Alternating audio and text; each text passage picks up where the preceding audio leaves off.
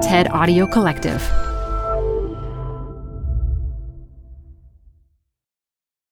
Hi, I'm Debbie Millman. Canva is great for designing visual content for work, no matter what industry or department you work in.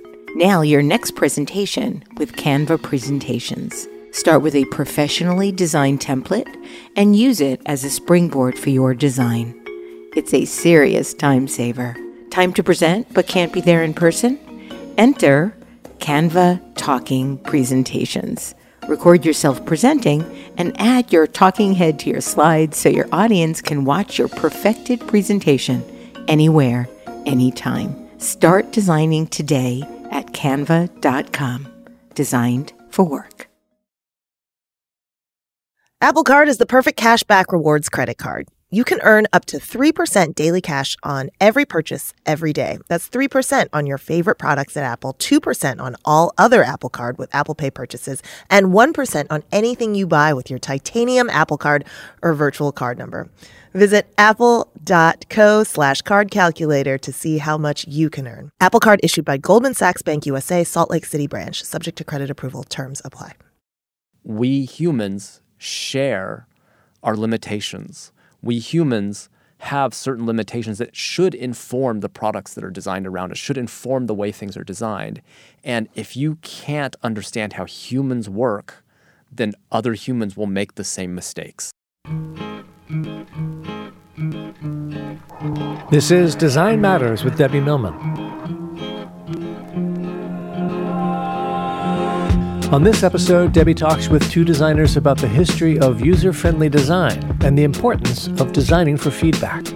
That lesson about feedback is one that you can apply to so many different swaths of our lives and so many different things. Like, they just need feedback that doesn't exist. I think you have people who don't know what they're going to do with the feedback when they get it.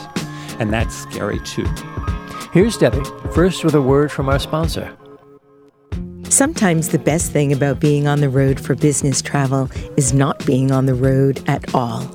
Sometimes hiding away and unwinding in your hotel room is what you need to really get away. That's why I love to stay at AC Hotels by Marriott. The AC guest room provides me with everything I need and nothing I don't. It has all the purposeful design details that matter most. There are plentiful outlets in convenient locations, a spacious bench for luggage storage, and an open closet for easy access.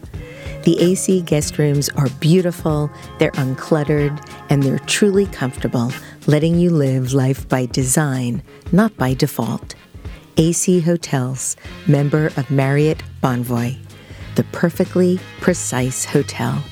Visit AC Hotels at ac-hotels.com to learn more. For a product designer, it's hard to imagine a more perfect name than Robert Fabricant. Fabricant means maker, and Robert has had a long career making everything from medical devices to apps. And now he has collaborated with Cliff Kwong on making a book. It's called User Friendly: How the Hidden Rules of Design Are Changing the Way We Live, Work, and Play. Cliff Kwong has an unusual resume. He's a user experience designer and a journalist. He has worked as the design editor at Wired magazine and as director of product innovation at Fast Company. He's covered design for over a decade and was the founding editor of Fast Company's design site, Co-Design. This book is their first collaboration. Gentlemen, welcome to Design Matters. Thank you for having us. Thank you so much.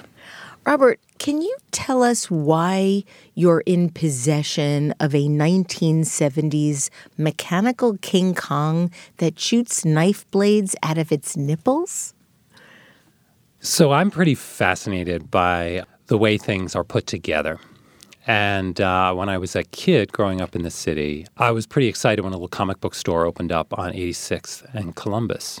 And I used to hang out there with my friends and kind of go through the cheap bins to try and find cool shit to read.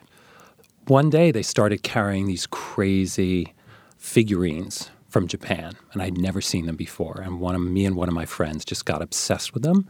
And so I had a couple of these hanging around my house, and in sort of a sad turn of events, that friend of mine passed away quite young, and his mother gave me just one piece from his collection. And it kind of got me interested again in exploring them. And I started doing more research and finding all the history behind these crazy figurines. And the cool thing as a product designer is that the movies, and we think about these kind of accessories as small ways to promote media. But when these things were created, it was the other way around.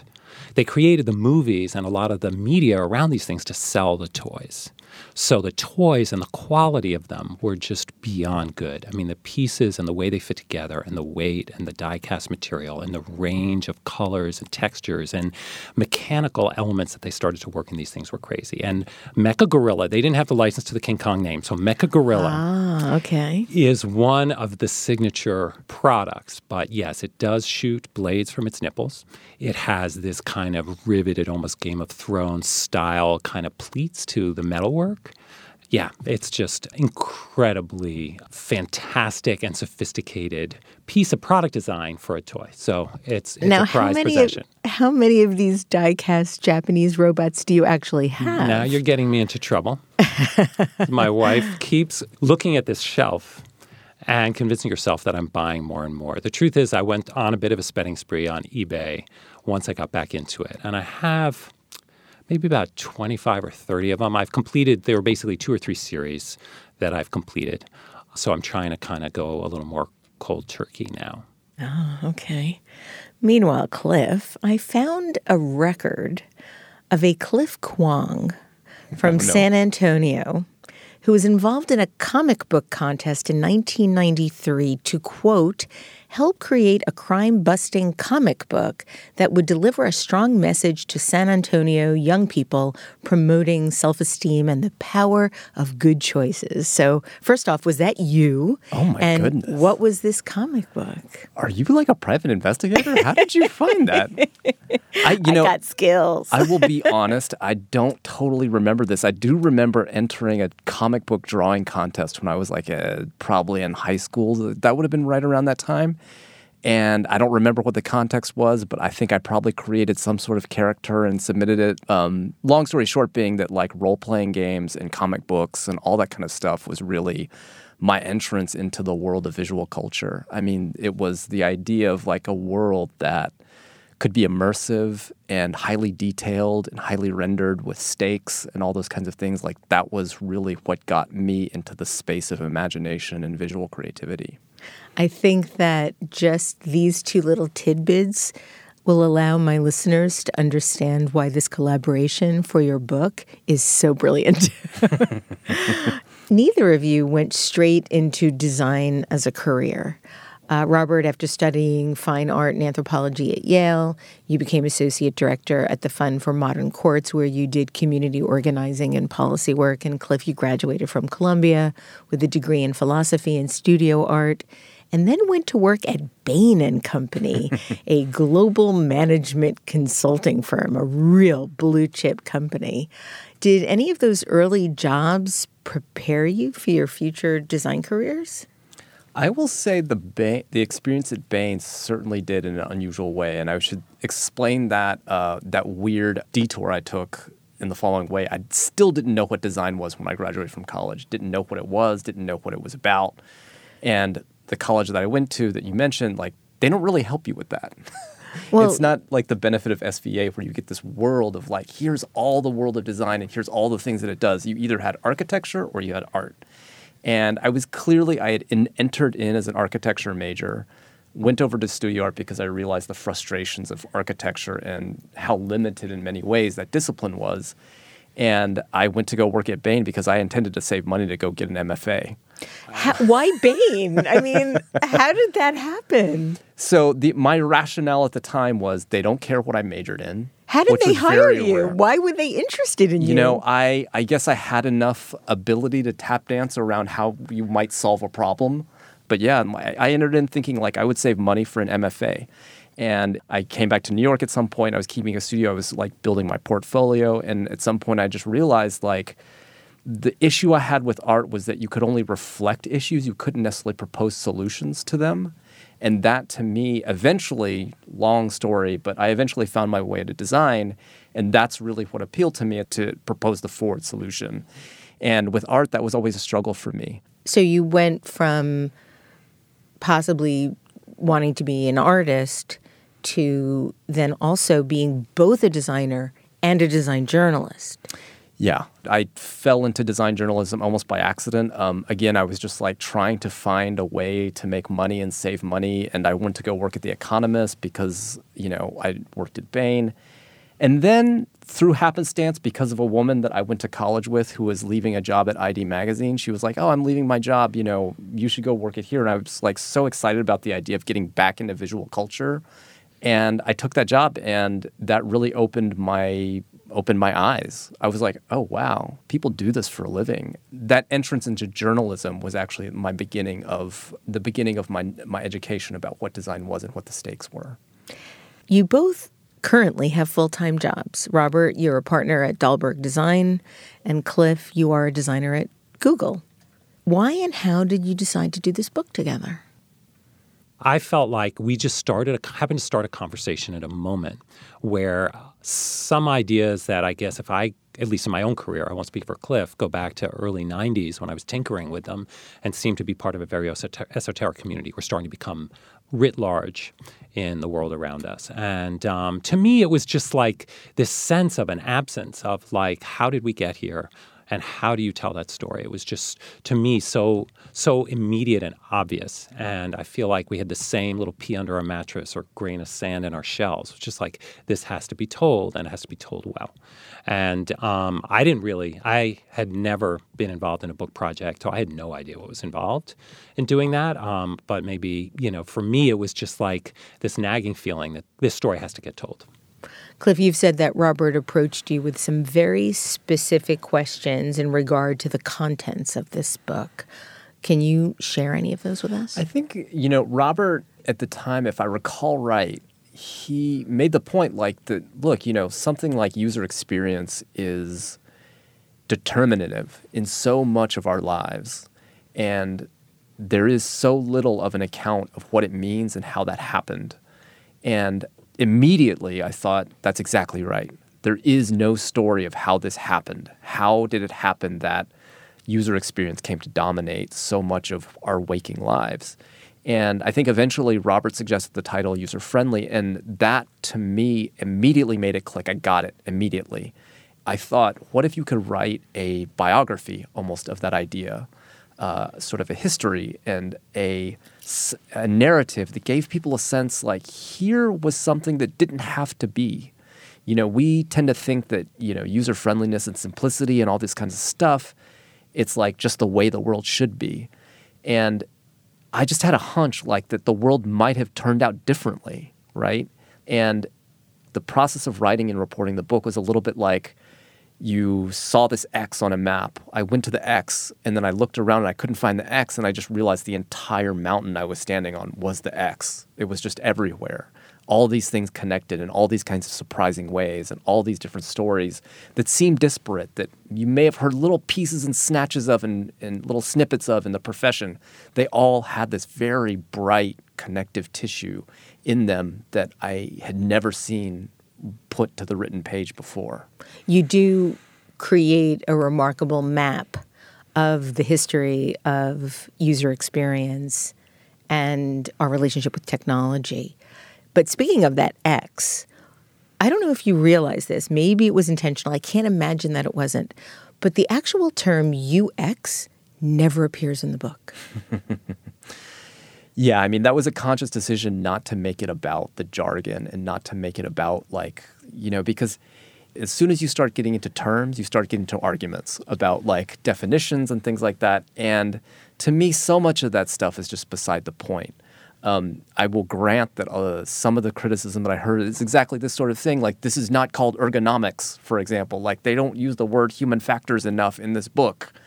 And to me, that's not the point. It's trivial. It's the fact that there's underlying ideas, no matter what word you want to put on top of them, the ideas will not change. But it's always has this underlying current of human need, human desire, and human life that is really what powers that entire story. You start the book by touching on Apple, who you state is the company that made user-friendly into an idea that we live with every day.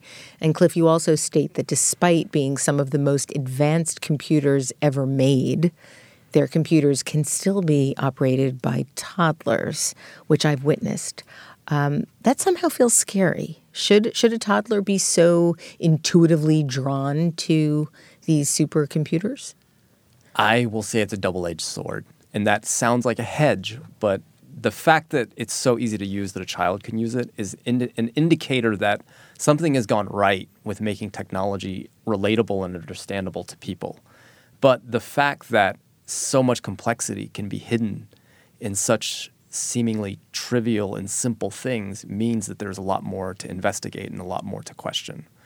And so is it on balance a good thing? I mean, I think the book probably ends in a sort of a little bit of a precarious place where there's two possible directions you might go with that, both tied to, those themes that I mentioned of empowering people and making things accessible to them in a way they were never accessible before, but also in the sense of kind of this world that maybe it's the case that all these things are happening to us and we're just passive consumers of it without a chance to actually say, is this what we want?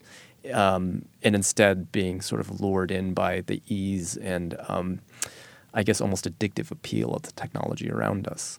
So I think the jury's out. And part of the rationale for the book, and I think Robert would agree with this, is that, we're hoping to maybe just a little bit tilt it towards the good side by having that sort of sense of responsibility and investigation, frankly, in the hands of more people, not just designers. You detail how tech scientist Harlan Crowder first proposed that a computer program be gauged not just on how well it solved a problem, but on how easy it made the lives of the people trying to solve it. And was that what inspired Don Norman to coin the term user experience in the 1990s? No, they weren't. They weren't, so far as I could tell, connected.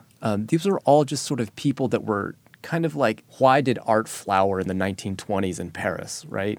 It's just there was something in the air. There was something in the sort of cultural moment that made the idea of, for example, a user-friendly piece of software very important to this man, Harlan Crowder, in the 70s when he was articulating it, and made it later important and relevant in all these different circumstances. I mean, it's one of these situations where, I don't think any individual actor knew what was going to come after, only that it was important to them, and it turned out it was important to other people as well. Cliff, you include your own definition of user-friendly in the book, and I'm wondering if you can read it for us. User-friendliness is simply the fit between the objects around us and the ways we behave. So while we might think that the user-friendly world is one of making user-friendly things, the bigger truth is that design doesn't rely on artifacts. As my collaborator Robert Fabricant likes to say, it relies on our patterns of behavior. All the nuances of designing new products can be reduced to one of two basic strategies: either finding what causes us pain and trying to eliminate it, or reinforcing what we already do with a new object that makes it so easy it becomes second nature. The truest material of making new things isn't aluminum or carbon fiber, it's behavior. To that end, Robert, you tell new designers on your team behavior is our medium, not products or technologies. So rather than the message is the medium, which I think we've been living with now for decades, you think it's behavior. Why? Yeah, I mean, I think that we have now, we're so privileged to have so many different materials at our fingertips and so many different ways to engage and interact with people, whether we're looking at how they make health choices or how they commute to work or how they take care of their kids. There's so many different elements of that experience that are now manipulatable and available to rethink from a design perspective, to adapt, to change, to evolve. And so, for me, I found that when I worked with designers, when they came in, they were in many ways nervous and scared and anxious about the quality of what they were producing, and very focused on looking not so much into the lives of the people they were kind of designing for, but looking across at the screens next to them, at the lives of the designers that they admired that were sitting in their studio. And so for me, it was partly to just really force that pivot in mindset, which is what you see on your screen, what you're making on your work table really doesn't matter at all. What matters is when you put it in someone's hands and you start to see what happens. And I think for the best designers, the ones I've enjoyed working with the most, what happens is in that moment, you see everything differently and your own understanding shifts and changes. And you start to realize that that is the dialogue and that is the process you're involved in. Any emphasis on the preciousness of what you're kind of taking back to your desk or back to your sketchbook or back to your portfolio, it's important for your sense of identity, but it doesn't really matter a whit. And so for me, that was a flip that switched when I started working on healthcare-related projects and just tapping into kind of what was at stake and recognizing that, you had to bring a different humility to it and look to see, well, what's the most fundamental thing and simplest thing in many ways that we can do. Cliff, you had a hunch about the 3 Mile Island incident that led to it becoming the first chapter of the book, which is really surprising. Tell us about how that happened. So 3 Mile Island, the worst nuclear reactor accident in the history of the United States. We came probably within 30 minutes of a complete meltdown of the reactor core at 3 Mile Island, which is not even a 2-hour drive from where we're recording this right now. And so if that had happened, you can imagine there would have been radiation spewed from geysers rising from the ground to contaminate the entire eastern seaboard. We came within 30 minutes of radioactivity being spewed all across the most densely populated part of the United States.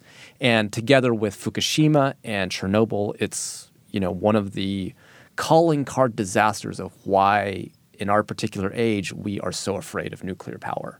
So the stakes are quite high, especially in the era of climate change. Like, this was one of those determining factors that set the future of how we would get our energy in the United States for many, many decades after. So that's in a nutshell what happened. And at the time, this is like in the late 70s, it was common to say, oh, the operators should have been trained better. They should have known this. They should have not been put in that situation. And the whole point that I discovered as I started digging about this is like, no, I challenge the most brilliant person in the world to have been in that operating room, to be there at that time operating that system, to have done anything different. Why? Because we humans share our limitations. We humans have certain limitations that should inform the products that are designed around us, should inform the way things are designed. And if you can't understand how humans work, then other humans will make the same mistakes. And that idea of understanding human beings, understanding who they are and their limitations, understanding who they are when they're stressed, when they don't have the attention span, when they are going on limited information, like, that isn't a bug of what it means to be human. That is what it means to be human. That is what it means to design for humans, right? And once I sort of was able to see some of that up close, you realize, oh yeah, like, user experience designers are always talking about, oh, what problems are you trying to solve and all this kind of stuff. It's like, oh, that's what that means. That's what that really means. It means taking humans as they are, not as they should be. It means seeing them in the bright light of day, as opposed to in some idealized form under a glass case in a museum. Do you think that it would be too simplified to state that the design problem at 3 Mile Island was bad knob design? If you really wanted to reduce it, you could probably say that. If you really wanted to do it. But I would say there was some deeper things about how do you create an image in people's minds about how something works through the operation of it, right? We take this for granted all the time, but there's a logic to the world that's been designed around you. You think like, oh yeah, this does this, and I can count on this to do this thing. And when it goes wrong, I have a theory in mind about what broke or what went wrong. You do this with your kitchen appliances. This light isn't going on, so it must be something. And the fact that nobody in that room could have a realistic image in their minds, once all the alarms started blaring, once all hell started to break loose, the fact that nobody had a picture in their head of, here's what I think is going wrong, that tells you something went wrong. our products have this responsibility to teach us not only just how to use them, but how they work and what they mean and like how they fit in the world and how they influence the world. Like these are all like enormous responsibilities that you may think that the meltdown of a nuclear reactor may seem like an academic example, but the fact is that people are doing this around you all day. And the stakes may be slightly lower, but when you multiply those stakes across billions of people doing the same thing, making these decisions every day, the stakes are in fact higher. You said that Hunch was based on the idea that when you took a hard enough look at monumental machine disasters, you can usually find a design problem. And while you were doing your research, you randomly came across a 3 Mile Island investigation study that was co-authored by a person named Don Norman. You went on to discover that it was the same Don Norman that coined the term user experience. Did that blow your mind? It blew my mind. And, the it funniest blew my thing, mind when I was reading. I'm like, this is not possible. The funniest thing, so possible. for your audience members who may not know, like Don Norman he wrote The Design of Everyday Things, which was really the midpoint of his career. And from that, there was a career before that and there was a career after that. The career after that included things like working at Apple and heading up one of their advanced research groups where one of the people that he praised and elevated happened to be somebody named Johnny Ive.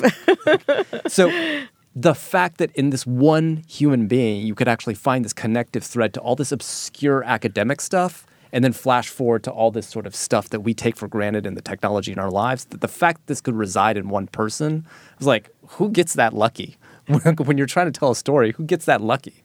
But, the fact is, like, the discipline of design as it's practiced today was very much about bringing stuff that all these, like, wonky guys that were super into, like, knobs and dials and how they work and making that work relevant to more and more people because they realized it needed to be applied in all these different places. That is the story. That's why we're sitting in the studio in this lovely campus of SVA and why you guys have so many eager students interested about design and eager to make their impact on the world through design. That is the story. In your subsequent interviews with Don Norman, he stated that he realized that there wasn't any understanding of technology combined with psychology. And while people were building technology for people, the technologists didn't understand people. And you've called the 3 Mile Island the biggest design failure in American history, but also the most instructive. Why is that? Well, I think that, what Don said in that particular context is right on, which is that you had these different people that didn't realize who they were creating for, right? As a technologist, it's quite easy to say, I can do this. Now, it's easy not to ask the question, why should I do this? For whom should I do this? And why does this matter? And I think that, you answer, like, why is that important? Well, if we lose sight of that, you get ridiculousness repeated that ends up costing people lives and livelihood, right? The Boeing example. There's a great example of the end user being so disconnected from the technologist that could say, like, I can do this. Shouldn't I do this? Isn't this cool? This is perpetually the place that we're in as people. Can you tell us about pilot error in World War II and how a massive paradigm shift took place, which you've likened to, quote, the Copernican shift that actually put human beings and humanism at the center of the world? Yeah, so imagine in World War II, there's all these amazing airplanes. This era saw an explosion of technology that we haven't seen since, probably on par with the Silicon Revolution in the 90s, right? Or the one that we're undergoing right now. And you had all these planes that the engineers were saying, this should be XYZ accurate. This could improve our range in this following ways. And none of those numbers ended up making it to reality. None of this stuff performed as well as anybody claimed it would. And the reason was that pilots were crashing these planes all the time. There were all these kinds of like horrible accidents that were happening because these machines were so confusing to use.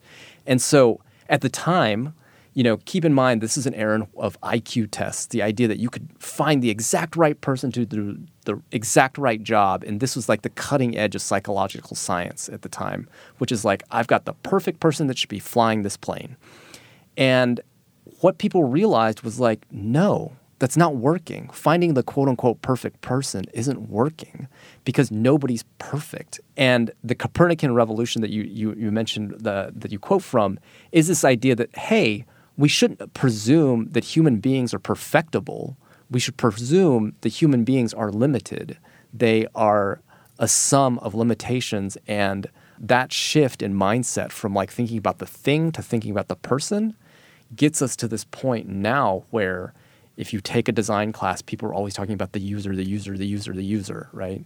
That gets you to this point where now we're not looking out at the things we can make. We're looking at who we're making them for. It's a shift in perspective that I think is unappreciated for how beautiful in many ways it is. You poignantly discuss the notion of feedback in the book and state there may be no greater design challenge for the 21st century than creating better, tighter feedback loops in places where they don't exist, be they in the environment, healthcare, or government. And you detail how feedback is what allows information to become action, not just at the level of data, of neurons and nerves. And you go on to state that while the natural world is filled with feedback, in the man-made world, that feedback has to be designed. Can you talk about how a feedback loop is designed? So a feedback loop is pretty simple to define, right? It's at the dumbest level, it's the notion of like when you were, let's say, going to push the button that engages your toaster. What does the toaster do to tell you that the toaster turned on? What does the toaster do to say, I'm done toasting? So that idea of designing feedback is everywhere. And so much of what we do as designers is create that feedback that tells the user like, hey, this was done and you can be sure that this is going to happen. So you trust it. Yeah, so you trust it. And if you take a look back, so many of the products around us are defined by feedback, right? Facebook's entire business model was built on creating a new type of feedback that did not exist, which is like social feedback around what is millions of people think about something. It just didn't exist. We're going to talk about that at length. It didn't exist before, right? And so the point that I'm making is that so much of when we think of like futuristic stuff, we're actually talking about feedback that didn't exist before. Like, you know, this may seem a little far afield, but like artificial intelligence. Really, at the end of the day, all it is about letting algorithms take feedback. It's literally the ability for an algorithm to say, that worked, that didn't work, I'm going to change myself accordingly, use that feedback, and tweak myself in order to make this work a little bit better. That's all. And the point that I'm making with feedback is that so many of the things that we see as broken in the world are basically instances where the feedback isn't there. Like, for example, Climate you vote change. on an election. Okay. Nothing changes. No feedback. What did you do? What happened? You follow the advice of your doctor. You eat one hamburger, nothing seems to change. No feedback. You didn't get the sense that like this really mattered. Climate change, great example. We drive to work, go about our day, do all these things, and you think, oh yeah, I know something's going wrong, but you got no feedback about what that did to the earth. You know, I give this example, like sometimes when feedback exists, like we act on it, right? So imagine just a thought exercise. Imagine if all the carbon in the world was slowly turning the sky from blue to green. What would the world be like if that simple piece of feedback saying, you did this and this changed, and now you have to react to it? If that simple piece of feedback existed, the dialogue around climate change would be totally different. But the fact is it's invisible, i.e. there's no feedback. But it doesn't have to be. Right. So these are consciously not designed. Right. And that's my point, which is that we need to design feedback that makes us understand what the stakes are in so many different cases where the costs are invisible, the effects are unaccounted for, and the impacts are just completely unclear, right? That's also why a lot of people are non-compliant with medication, because Right. there isn't any immediate feedback. There's no immediate sense that like, hey, I did this thing. It seemed to go okay, so I'm just going to continue to forget about it sometimes. Like, yeah, there's no consequences, right? People say this all the time about the criminal justice reform system. People say that if you look at the biggest factor in crime deterrence is not severity of the sentence, but it's how quickly the sentence was dealt out. In other words, how quickly do your courts work to produce feedback into the system that tells people, like, there will be consequences for this if you do this thing? Malcolm Gladwell actually writes about that at length in his most recent book. Gotcha. Of course he did. He's always getting there first. So, we take it for granted in our society, sticking with criminal justice for a minute, that we have an open court system. Anyone can sit in on a trial, unless it's a very high-profile trial, and we're assuming that's going to provide feedback. As a society, we're going to see what's happening there, and if we're not happy with what's happening there will be some way to inform policymakers, to shift the norms, to make sure that trials and the way the justice system operates in the most fundamental and individual way is aligned with our cultural values and our norms. And so the organization I worked with when I got out of college organizes people to do just that because no one does it. The feedback is missing. The court system has, like if you look at the way our criminal justice system is set up, there's so much more focus on improving the way cops function in neighborhoods and even the way that things like jails are run. But the courts are a vacuum. They're a black box. And so what I did was go in and I organized people to observe in courts and to provide feedback to their local politicians, feedback to their local community. You'd be surprised to know, as someone who now does most of my work in India, in Africa, and places like that, in New York State today, village and town courts are not presided over by someone with a legal degree. You do not need to be a lawyer to be a village or town court justice in New York State, rural New York State today. How do you get the job? You are nominated and elected by your local community. Okay.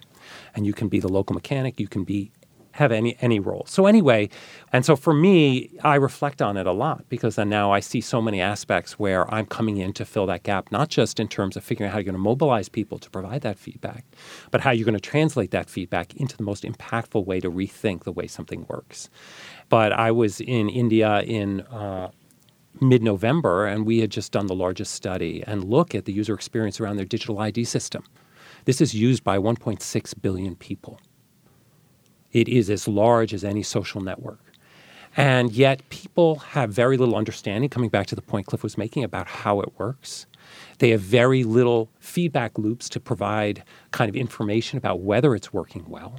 And policymakers are very removed from that day-to-day experience. And that's exactly kind of what we were hired to do, is fill that gap. But it feels very intentional that feedback loop is not intact. What do you mean by intentional? To keep people powerless.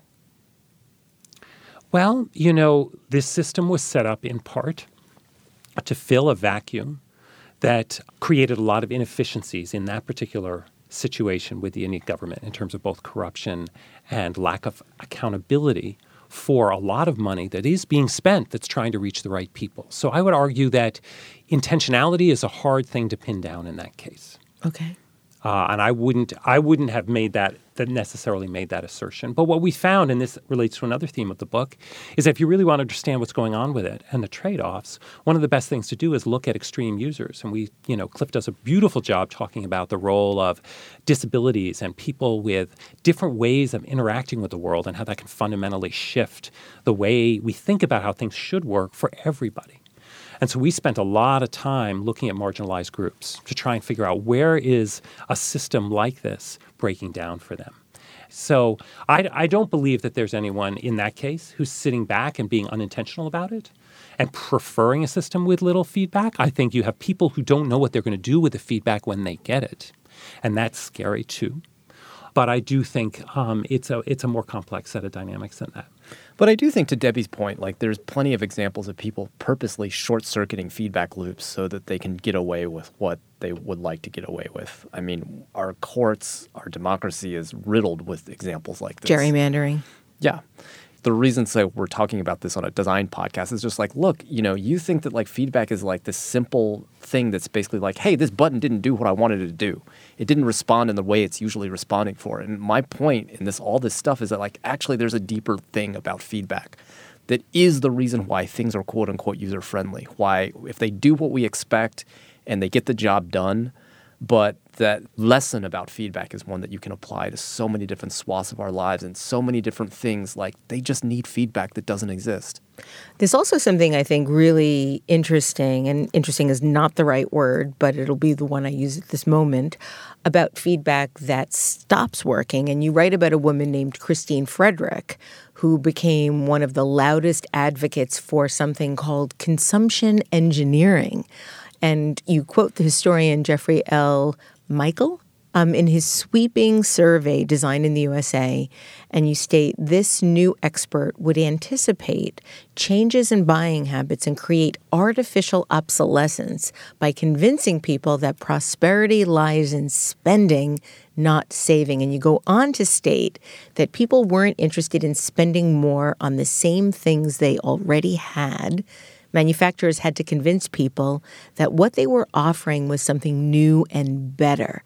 And this was the milieu that Henry Dreyfuss, who you write substantially about, stepped into, a new era infused with the idea that sparking the urge to buy might well save the country from ruin, that the only way to make people buy was to make things better than they'd ever been.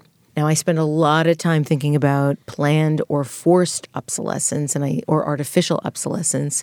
The fashion industry is certainly the number one purveyor of artificial obsolescence in the way that they offer new fashion trends every season. But there's certainly quite a lot of artificial or planned or forced obsolescence in technology. And I'm concerned that artificial obsolescence is not as educated about as it should be. And you talk about that quite a bit in the book. What can we do about educating people on why and how forced or artificial or planned obsolescence is happening? Educating people about like, oh yeah, this stuff isn't the way of least resistance. Like this isn't better because it's more convenient. I think that dialogue is changing. I think people are recognizing like, oh yeah, just because something is easy doesn't mean that it's right. And a great example is the iPhone. Yes. A great example, right? Every year it's thinner, it's faster, it's more beautiful, blah, blah, blah, blah, blah. Why does it have to be thinner? Does that really even matter? When's the last time somebody said like, oh, my iPhone doesn't fit in my pocket? We've reached this point in which we're still consuming this narrative that every year things are going to get better and that somehow is the way to happiness. Well, we metabolize our purchases. Dan Pink talks about that quite a lot. If our idea of happiness is a flatter, thinner screen, then we're playing a fool's game. Yeah, and so, what's so strange, and the reason why I think that moment rang so true for me is that there are pluses and minuses, right? Henry Dreyfuss, all those people that were trying to engineer our way out of the Great Depression by getting people to spend money instead of saving the money, they wanted to make lives better. They were improving people's lives by, let's say, giving a housewife 30 minutes back that she didn't have to do, like washing the dishes, thanks to a dishwasher or, a washing machine that did the laundry. They were, in some sense, improving people's lives. But, you go far enough and you're not improving anybody's life. You're just making something different that scratches that gives us that itch to buy something. Incremental income from the corporation's perspective. And, what's wild to me is that, like, companies have not made a principled stance against some of this stuff because their interest ultimately still lie in selling us more stuff. Right? And then they'll say that their obligation is to the shareholder and they're making money for the shareholder. I mean, what's crazy is that, like, look, Apple could absolutely make a slightly thicker iPhone that allowed the screen not to crack all the time. That's a physical industrial engineering problem. There's no reason why we would have to put a case to protect this thing that cost $1,000 from breaking at the slightest slip of your hand. But they don't do it because every year the marketing message has to be, it's thinner. That's just that if it's broken, you might as well get a new one. Right. Well, the thing that is astonishing to me about Apple specifically is not the hardware story, it's the software story. In what way? I think I wrote an article for Fast Company, it might have been for Cliff, 8 or 10 years ago, kind of proclaiming that why isn't this the last iPhone I'll ever have to buy? And it wasn't so much that they're getting thinner and thinner and thinner. It was that, this thing has such a powerful software engine, it should continue to evolve without never ever needing to shed its hardware. That was the implicit idea behind, some of the early work I had done around mobile computing. The whole idea is this thing can adapt and change to your life. And the software and the information on it and the way you interact with it should be able to grow and evolve without it having to shed its physical skin. For all the ways in which Apple has introduced design and upgraded our notion and introduced the world to why design matters so much, they've made that one decision that set us on such a bad trajectory. And the other way I see it play out now, which drives me nuts, and you probably too, Debbie, I assume, is you see all these designers working on a timeless version of something. I'm going to build you the best rolling bag suitcase ever, and it's going to be timeless. So yes, you'll buy another one, but it's supposed to be the last one you'll ever buy, and that is such a bankrupt idea. There is no timeless version of anything. Our lives change, our behavior change. You should be as comfortable as possible with what you have, because the next thing you buy, thinking it's the perfect Oxford shirt or the perfect, recycled sneaker, in 2 or 3 years, your life is going to change and you're going to have different notions of what's timeless. But then we have to really fundamentally change the way people think about what they buy and why they buy things and what it provides them. That has nothing to do with the corporations, who I think just exploit that psychological flaw that we have. Yeah, I mean, I think that this is a really interesting thing. Is like, I don't know what the culture is going to be like in 100 years. Maybe we'll look back at this and this will be a temporary moment. Because if you look at the grand scheme of history, the long arc, we're in a specific set of assumptions that they don't have to be that way. Right. We could live in a different world, and the world, in fact, will change, right? We may in 100 years think like, why were people so interested in buying the same thing over and over again every year? But getting us there is going to be about knowing that is what is happening, as opposed to just passively assuming this is the way the world works and this is the way it always has to work. Well, and I think it's a matter of the psychology of humans. I'd like to read what I considered was the most startling and frightening part of the book for you in terms of this specific conversation. You state, when things turn out just as we expect, the reward centers in our brains stay dormant. After all, the circuitry didn't evolve to reward us for finding out what we already know. On the other hand, when things don't turn out like we expect, our brains catch fire. Alert to the chance of gleaning a new pattern, our reward centers buzz. It's the same dopamine circuitry triggered by heroin and cocaine. So-called variable rewards pop up most obviously in casinos and in the design of slot machines, on which Americans spend more money than movies, baseball, and theme parks combined. And this very same design of the slot machine is involved in the design of social apps like Facebook, like Twitter, and Instagram. And I would love for you to talk a little bit about that. I love that little, very sinister, very foreboding. So I should say, this is an observation that's been made by many, and it's an observation that it's tempting to say that one company or this company or that company, it's all of them. No, it's all of them. I mean, the same reward centers are what we're talking about in terms just all of feedback and technology and Apple. If you think about, literally, why do you check the news all the time? Because you don't know what's going to happen. Literally, our world is built on so many of these senses. I don't know what's going to happen, so let me just see. It's that sense of I don't know what I'm going to get, so I'm going to go pull that slot lever. And the whole point of this is that look, designers sort of fumbled their way into realizing that's how you get people to really engage with digital products, is that you give these variable rewards. You give notifications that change all the time. A notification is different. You don't know what you're going to get, so therefore you open it to see.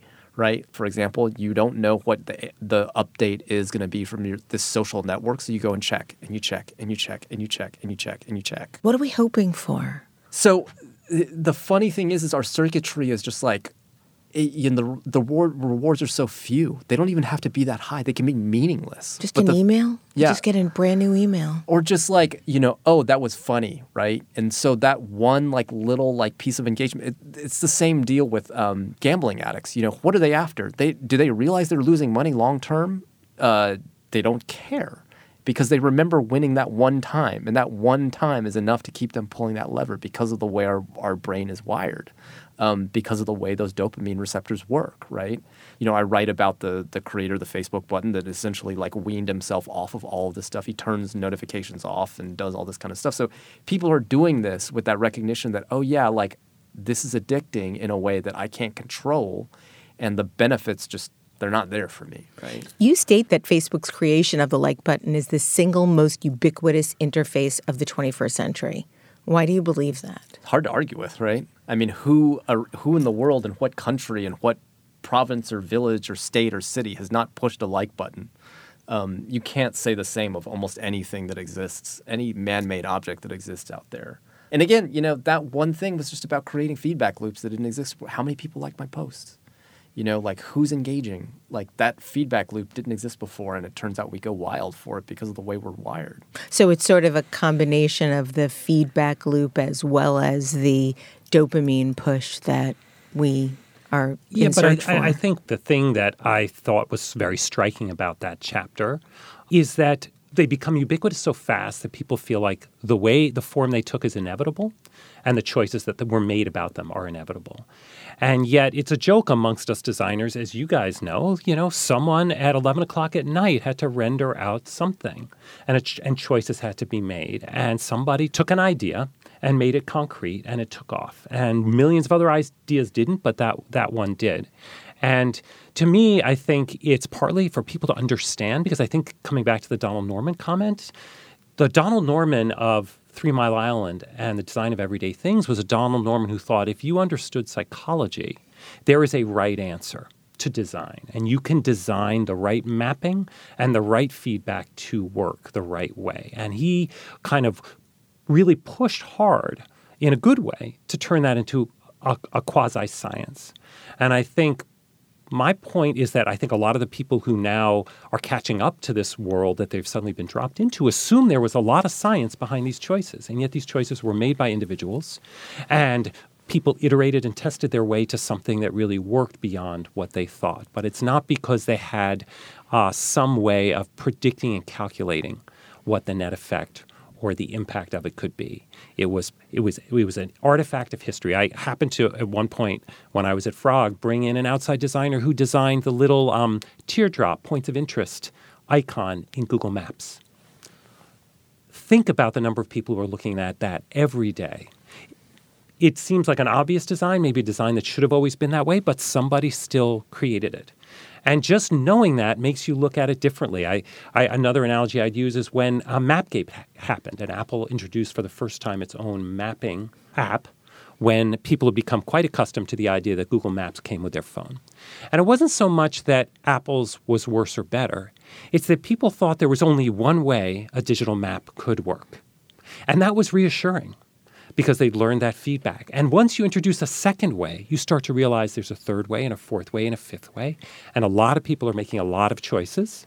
And you, sooner or later, are going to end up participating in those choices. And that's not necessarily a bad thing on its own. And we've talked about in the case of Facebook and the like button, the sort of hamster wheel of variable rewards. But there are other ways in which that's part of the growing education of us as consumers and the participants in these systems that I think we're really trying to get at. And I feel like that is in many ways more of the unique contribution of the book, is to pull back the curtain on that, as opposed to, having a particular kind of critique of technology today.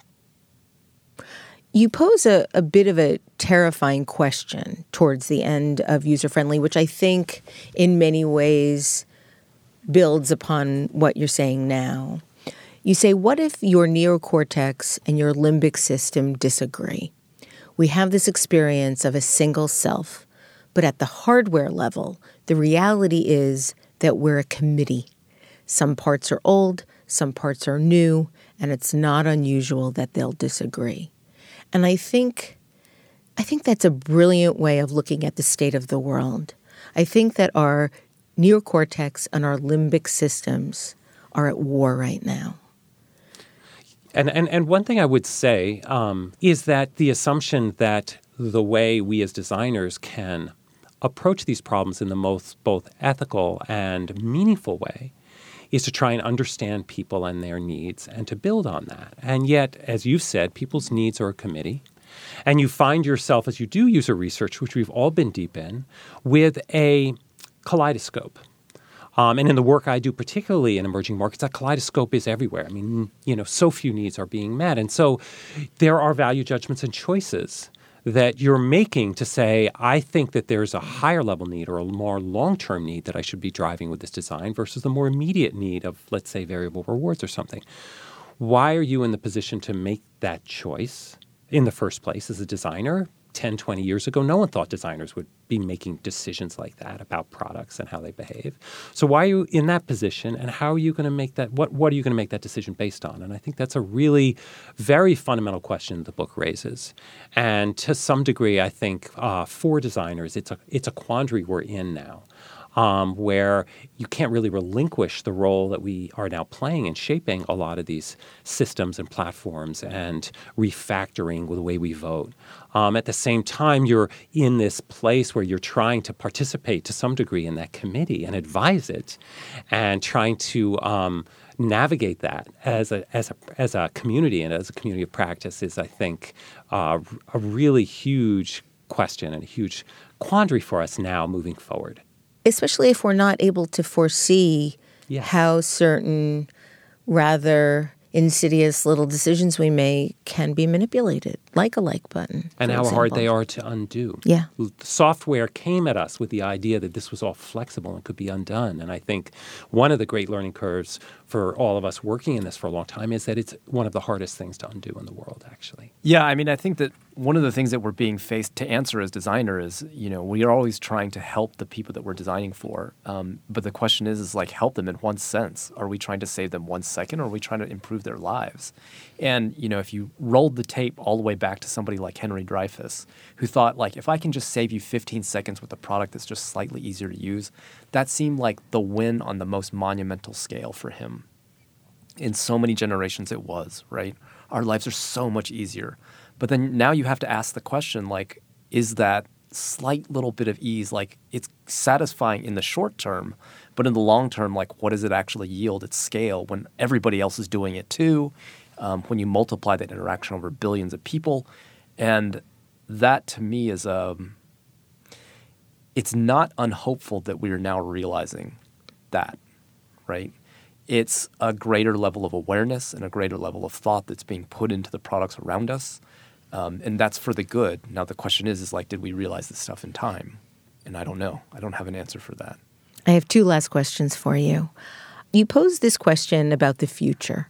Imagine if instead of apps, our smartphones were built around the relationships we care about. If instead of opening an app to connect with who we love, we simply remained connected with those we loved, and the tools to bring us closer appeared only when we needed them in the flow of our relationships with one another.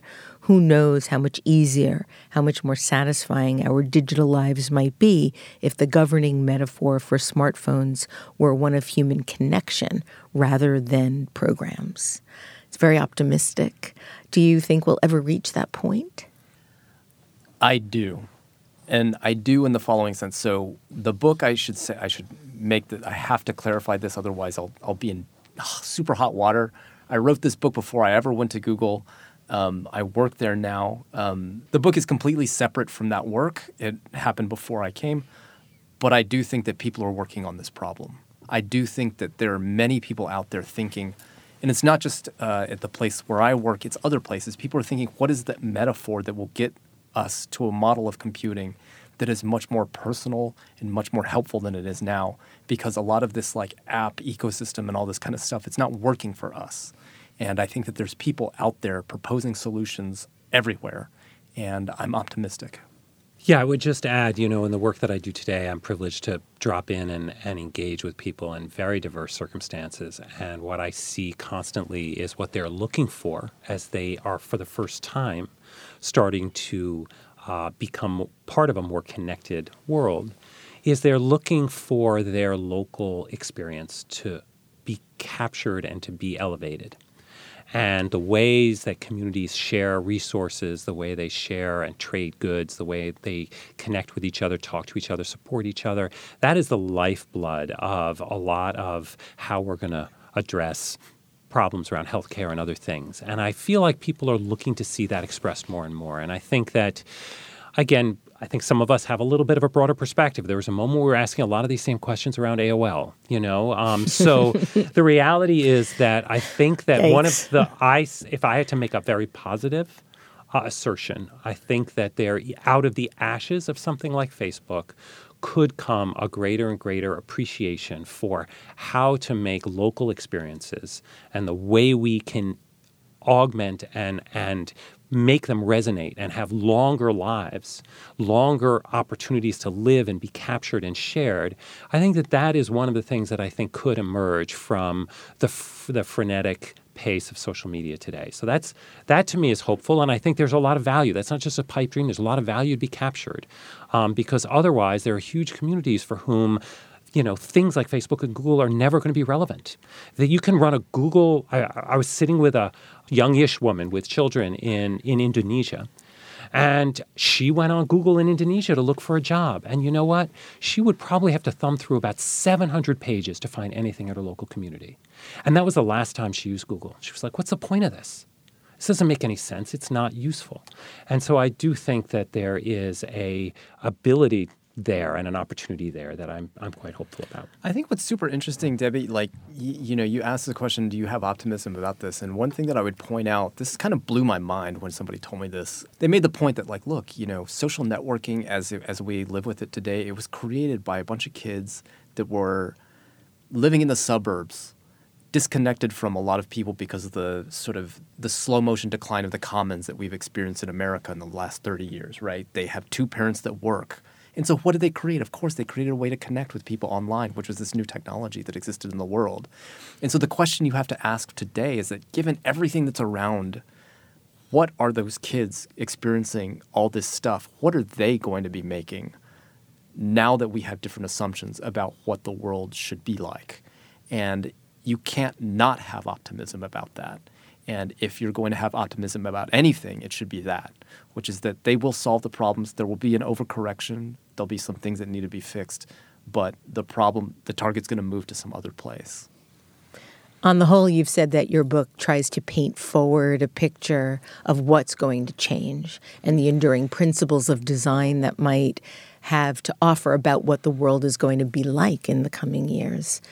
Do you have any sense of what that might be? The book is really a look back in a lot of ways in the history of user-friendliness and user experience. Do you have a sense of what might be happening that we can look forward to? I think a lot of what I'm hopeful and looking forward to is just figuring out some way that technology can just more disappear and become a little bit more about what we want. I mean, the thing that I'm looking forward to is like, we talked about this idea that, what pleases you in the short term, in the immediate moment of pushing a button is not the same as what deeply satisfies you in the long term, what makes you into who you are. And so the thing that I am hopeful for is that so much of the things around us will allow us to express more of who we are and more of what we really value and put that into the technology all around us, the user experiences all around us, to have the world around us recognize who we want to be, not just what gets us to interact with. Let's hope so. Cliff Kuang and Robert Fabricant, thank you so much for writing such an illuminating book, and thank you both for joining me today on Design Matters. Thanks for having us. The New York Times called User-Friendly: How the Hidden Rules of Design Are Changing the Way We Live, Work, and Play, a tour de force. It's also an Amazon Top 100 book and was picked as Book of the Year by Fortune magazine. As we approach the 15th anniversary of Design Matters, I'd like to thank you for listening all these years. And remember, we can talk about making a difference, we can make a difference, or we can do both. I am Debbie Millman, and I look forward to talking with you again soon. A special thanks to our sponsor, AC Hotels by Marriott, member of Marriott Bonvoy. If you love this podcast, please consider contributing to our brand new Patreon community.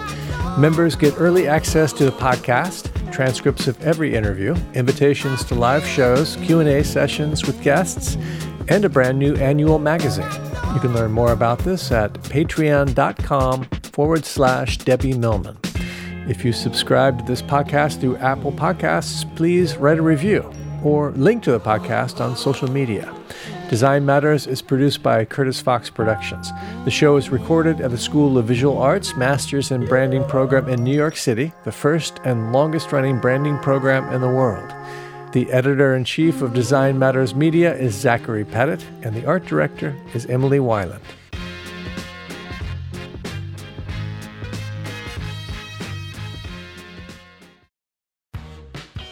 You're growing a business, and you can't afford to slow down. If anything, you could probably use a few more hours in the day. That's why the most successful growing businesses are working together in Slack. Slack is where work happens, with all your people, data, and information in one AI-powered place.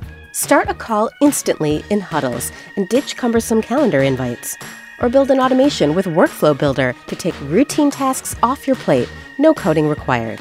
Grow your business in Slack. Visit slack.com to get started.